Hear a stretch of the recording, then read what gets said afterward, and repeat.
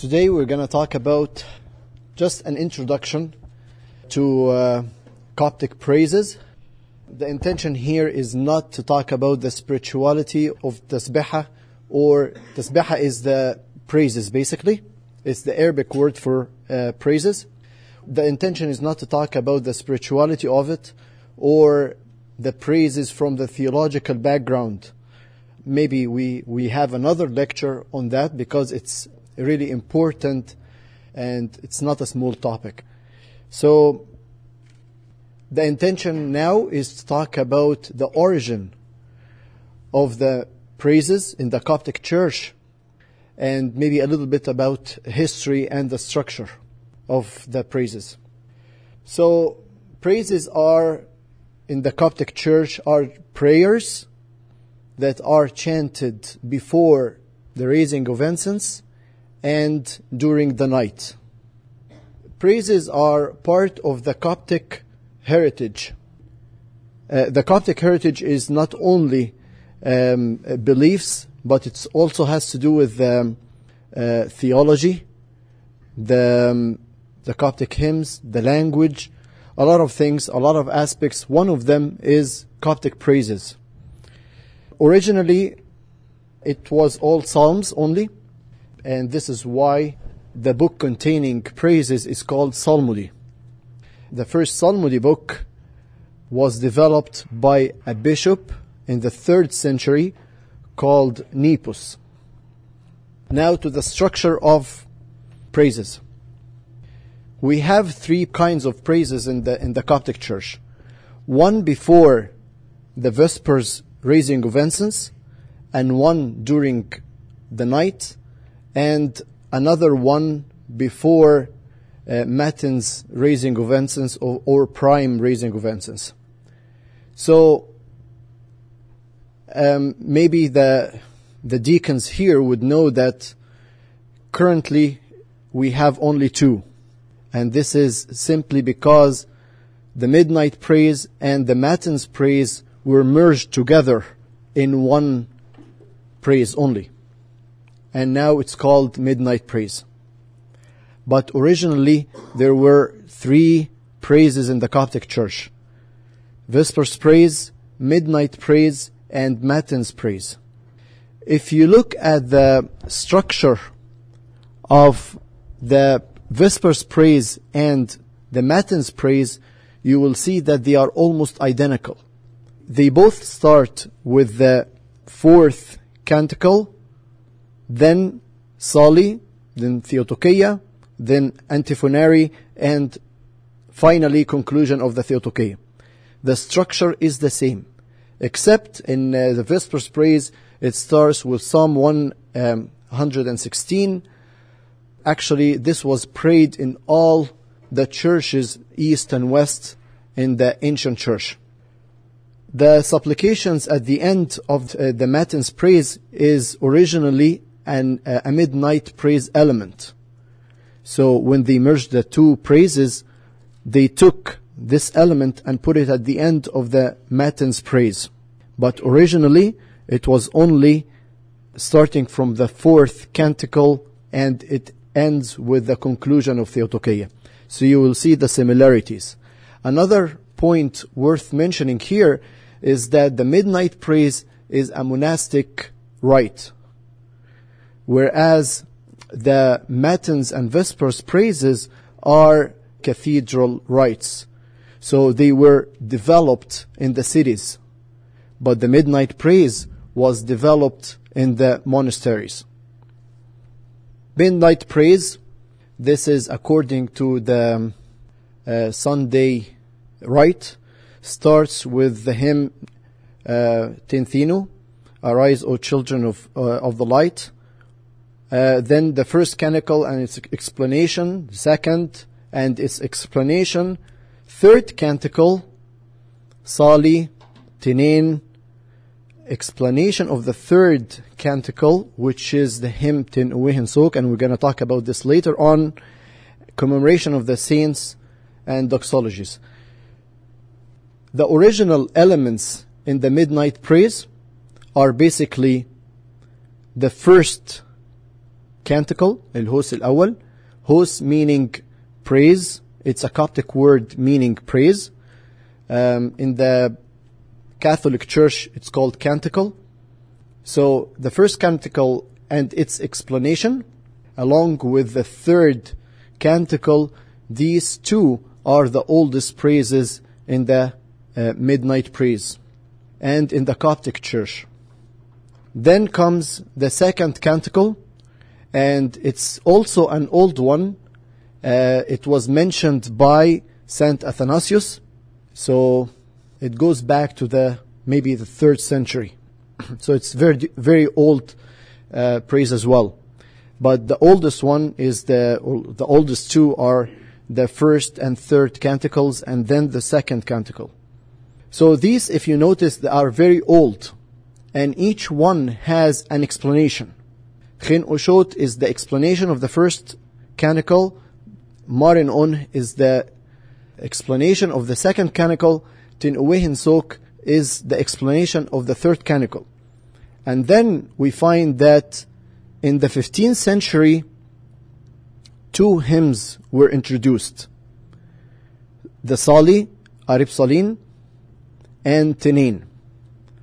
Arib Salin was composed by a cantor called Sarkis, who became later on a priest.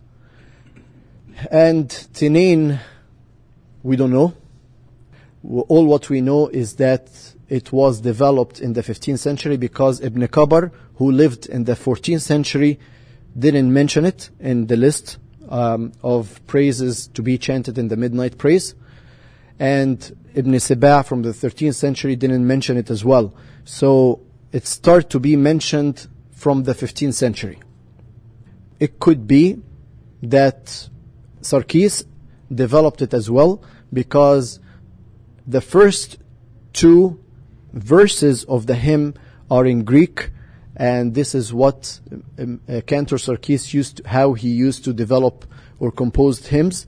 If you notice, Arib Salin alternates Greek verse, then Coptic verse. Same thing with the verses or the hymns he put together during Kiyah al-Rumi. It was in Greek, and it's during his times as well. So maybe it's him who developed it, but it's not no evidence or nothing for sure.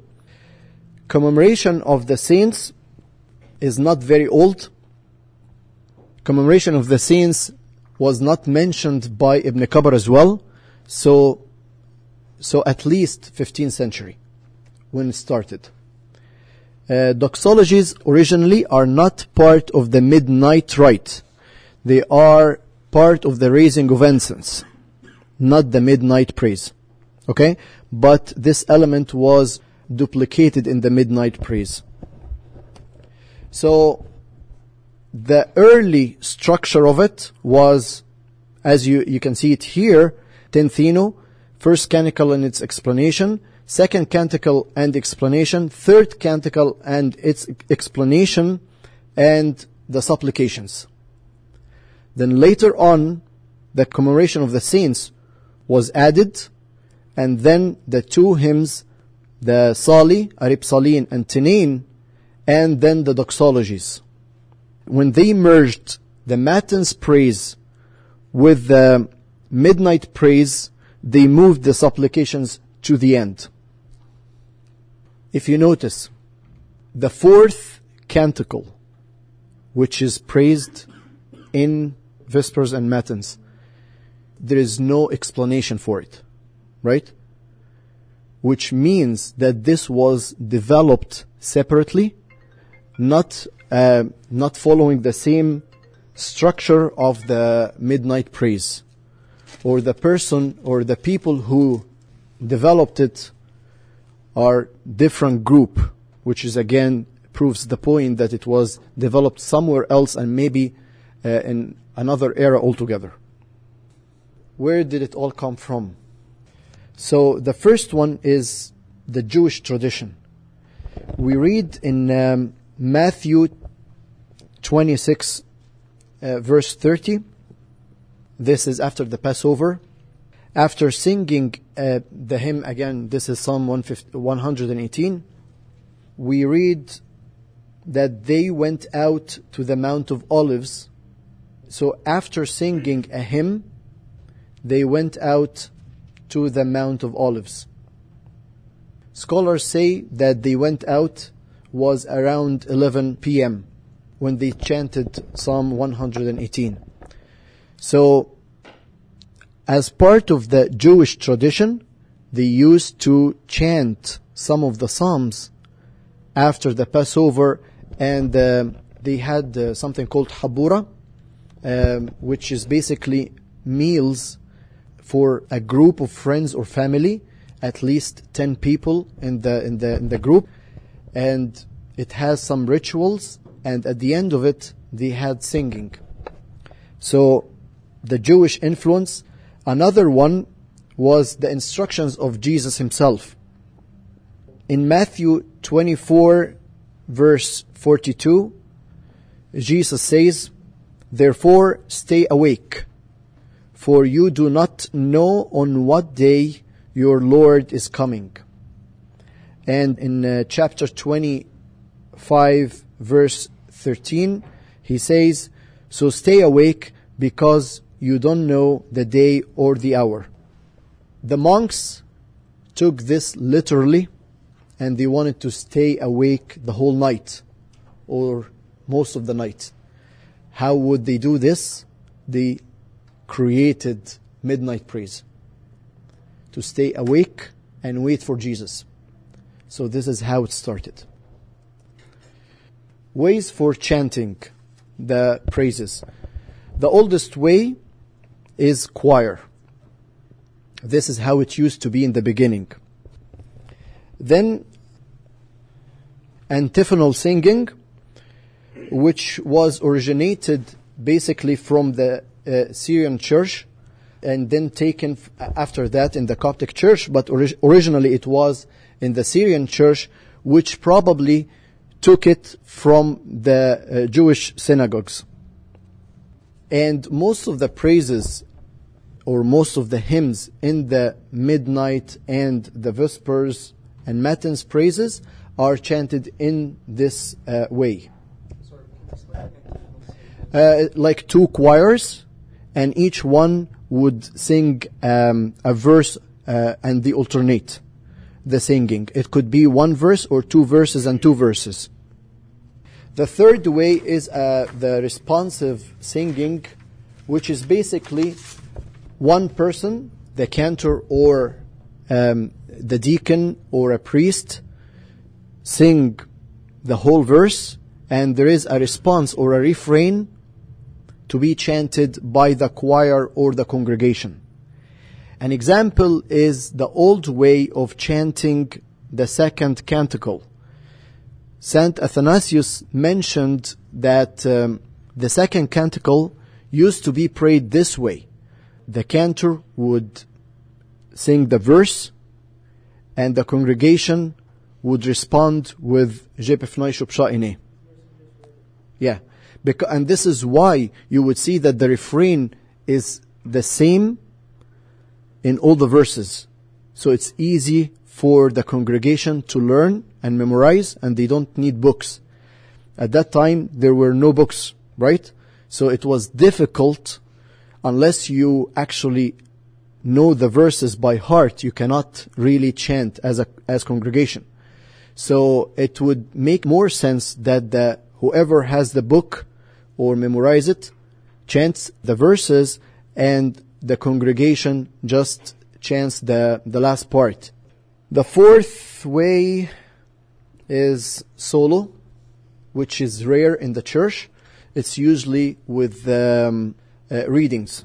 So the Pauline, the Catholic epistle, the Gospel, reading a psalm during the Pascha week or during the liturgy. So most probably these are dedicated for readings, not for chants or hymns. For the lyrics, we have three sources. The first one is the Bible itself. So we have examples like the canticles. We see that the first canticle is Exodus 15, verses 1 to 21. The second canticle is Psalm 135. The third canticle is Daniel 3, 52 to 88. The fourth canticle consists of 3 psalms, Psalms 148, 149, and 150. We have the Fathers' writings. So example is the hymns for the Theotokia, and Theotokia means the bearer of God, or sometimes translated as Mother of God. And a lot of those verses come from the writings of Saint Cyril the First and the fathers of the Council of Nicaea. The third source is cantors and sometimes priests. Obvious example is the Solis, and we're going to talk about Solis later on. As for the music, who composed them? Who come up with this kind of music? When the first Christians started to preach Christianity in Egypt, they used existing melodies and just changed the words. But for the most part, they used the existing heritage or musical culture of Egypt at that time. If you hear a song for the first time, you're able to recognize if this is rock music, Spanish music, Greek music, Turkish music, Arabic music. You can easily categorize it, right? Although it's the first time you hear the song. Same thing here.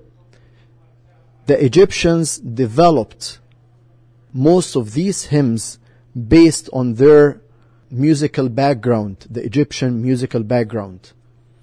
So it's important to realize that this kind of music is very ancient, before 2,000 years ago. One of the characteristics of the Coptic hymns music is that it is different from the secular music. At the time when they created it, not only now. So 1,500 years ago or 2,000 years ago, when Christianity started in Egypt they started to develop new hymns, they made sure that the music is different than the secular music. And as I was talking to some of you last Saturday, they had theological background for that. And the reason is they wanted the people, when they enter the church, to feel that this is different than what you're used to outside the church. You are now in the earthly heaven, let's say. So everything is different. The language is different, the music is different, what you smell is different with the incense, and what you see is different. The deacons and the priests are wearing weird clothes, different than what we wear now. So everything is different. This is why. Why is this? The church wants the people to feel that they are not in just any place they went to. It's the church. It's the heaven on earth. So intentionally, they wanted to make the music different than the secular music. Characteristic is that they had the same ways of teaching. If you look at the picture here, you will see that on the right, one of the ancient Egyptian cantors passing down a religious melody. On the left, it's cantor Mikhail al-Batanuni teaching Coptic hymns. The difference in time is about more than 2,000 years. And if you notice, maybe here you cannot see the mouth, but some scientists say that even the mouth, the way they produce the voice, is similar. But at least here you can see the hands, how they hand down the hymns. So very similar methods, and this is very unique to the Coptic Church. And we'll come back to this later.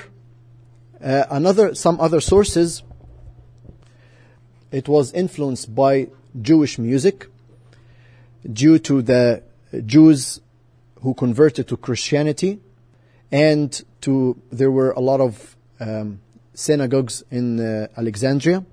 Same thing with Greek.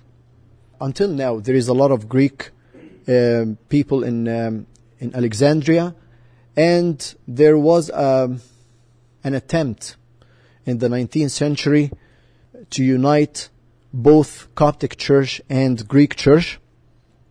And this project was during the Pope Cyril IV, and this is in 19th century. Would there have been choirs in the Jewish worship? Yes, for sure. And actually, during David's times, if it's mentioned in the Bible that they had 4,000 chanters praying 24 hours a day, and he grouped them into 4. So every 1,000 chanter would take a shift, basically 6 hours. So it was praising the whole day, and they were paid to do this. And to me, this is a very good measure of the level of spirituality of the church and the children of God. How much you spend on praising God, and how important it is to support the service of praises. So, another influence is the Turkish and Arabic music, which mainly in the hymns that were developed from maybe the 14th, 15th centuries. Music notations. The Coptic Church is the only church that has no musical notations. I'm not saying that this is a good thing. No, it's just a fact. Even the Ethiopian church has musical notations. Ironically enough, the earliest manuscript containing lyrics and musical notations of a hymn was Egyptian. It was found in El-Bahnasa, in Elminia, in Upper Egypt. This is dated back to the 3rd century. It's very old attempt to have musical notations for hymns. The manuscript was discovered by Grenfell and Hunt in 1918, and Professor Egon Wells was able to decode its Greek vocal notation. And actually, I have that here. I hope you can hear it. Se pater cosmon, pater aionon, melpomen hom, pasaite zeu, logi moidulai, hosa cosmos, eche prose puranion agios elaon. Critaneo, singado, metas tapares fora zon, apoliponton ripai pnoion, pegai, podamon rosio pasai, hymnon condemo, pater aquino manion neuma, pasai dunameis epifonunton. Amen, amen. Kratos aimos, aelitai doxa Theodote limono, panton arafo. Amen, amen. There were other attempts in the last 2 centuries to notate the Coptic hymns. There was one by the Jesuit fathers There was another one by Rizallah Semeka, another one by Father Boutros Awadallah, another one by Mr. Kamil Ibrahim, but the most notable one and serious one was the one supervised and funded by Dr. Raghib Muftah. I'll move on to the last part. Some quick background in regards to specific praises. First canticle, which we said before that it's the oldest, it's the praise of victory. The church in this one celebrates the victory, how the Lord helped the Jews or the Israelites to get out of Egypt. So this is the victory. And as I mentioned in the beginning of the lecture, this is, together with the third canticle, is considered the oldest praises. And it's followed by explanation. The second canticle is the praise of thanksgiving. If you notice, the refrain, His mercy endures forever, repeats 28 times. And the reason is, if you read Matthew 1:17, thus there were 14 generations in all from Abraham to David, 14 from David to the exile to Babylon, and 14 from the exile to the Messiah. So basically the 28 is from David to the Messiah. 28 generations. As if the church wants to say, since the psalm was composed in David's times, and in every generation since then until the Messiah comes, His mercy endures forever. And this one is followed by a lupsh as well. Lupsh means explanation. Third canticle, praise of the three youth. As they were in the middle of the fire and still praising God, this is how the church should react to the world. The next one is Arib Salin. Arib Salin was composed, as I mentioned in the beginning, in the 15th century by Cantor Sarkis, who became later on a priest. The odd verses are in Greek and the even verses are in Coptic. Tinuwehen Sok is the lupsh of, or the explanation of the third canticle, and until last century, the 20th century, it used to be chanted before Arib Salin, in its original place, right after the third canticle, like the first and second canticles. But last century it was moved after Tinin and before the commemoration of the saints. And if you notice, most probably it's because it's music. The last few verses lead smoothly into the commemoration of the saints. So probably this is why they moved it. Of course, it wouldn't have been a problem if they didn't add Arib Salin and Tinin. It would have been after the third canticle, the explanation, and goes smoothly into the commemoration of the saints.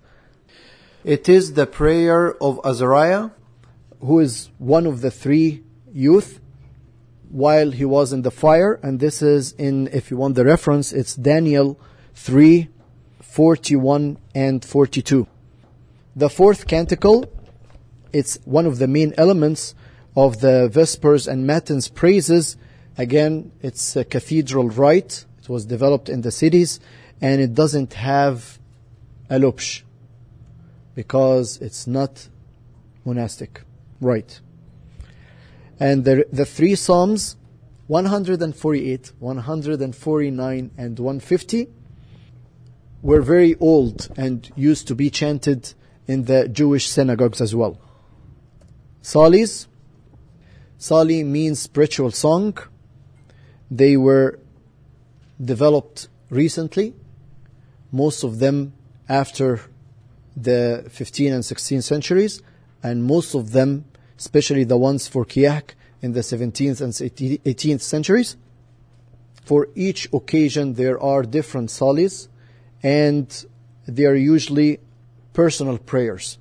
So in the church we have general prayers, especially in the liturgies, but the salis are personal. So you can basically pray it on your own and you will see that it's really personal. And it's even using the I, not we, right? So it's very personal. Yeah, my Lord Jesus Christ, not our Lord, so it's very personal. Theotokia came from Theotokos, meaning bearer of God, or mother of God. It's an old element, probably was composed in the 5th century. Each day of the week has a Theotokia. Ibn Kabar from the 14th century said that the music of the Theotokia was composed by a monk of Saint Macarius Monastery. He didn't mention his name. He claims that the lyrics for the Theotokia were written by Saint Athanasius, but most of the scholars now say this is not true, and they say that most probably were taken from the writings of Saint Cyril I and the fathers of the Council of Nicaea. Pope Benjamin, the Pope number 38, and this was in the 6th century, is the one who asked all the churches to start using the Theotokiyat. But in Upper Egypt, they didn't really do that. So this was implemented in Lower Egypt, Cairo, Alexandria, but not in Upper Egypt. It started to be used in Upper Egypt in the 14th century. Very late. And I'm done. What's the difference between the Adam days and the Watts? Okay, good question. So, Adam is basically Adam. So, it's the name came from the Monday Theotokia, which starts with Adam. So this is why they have Sunday, Monday, Tuesday called Adam. Wattos, burning bush or the fiery bush, whatever you want to call it, this is the Theotokia of Thursday. And this is why the remaining of the week is called Wattos. Now, if you come to the liturgy, you will find that we have Adam as Basmos and Wattos as Basmos. And both of them are prayed in the same day. So it's not specific to the day. Any explanation? Do you guys know?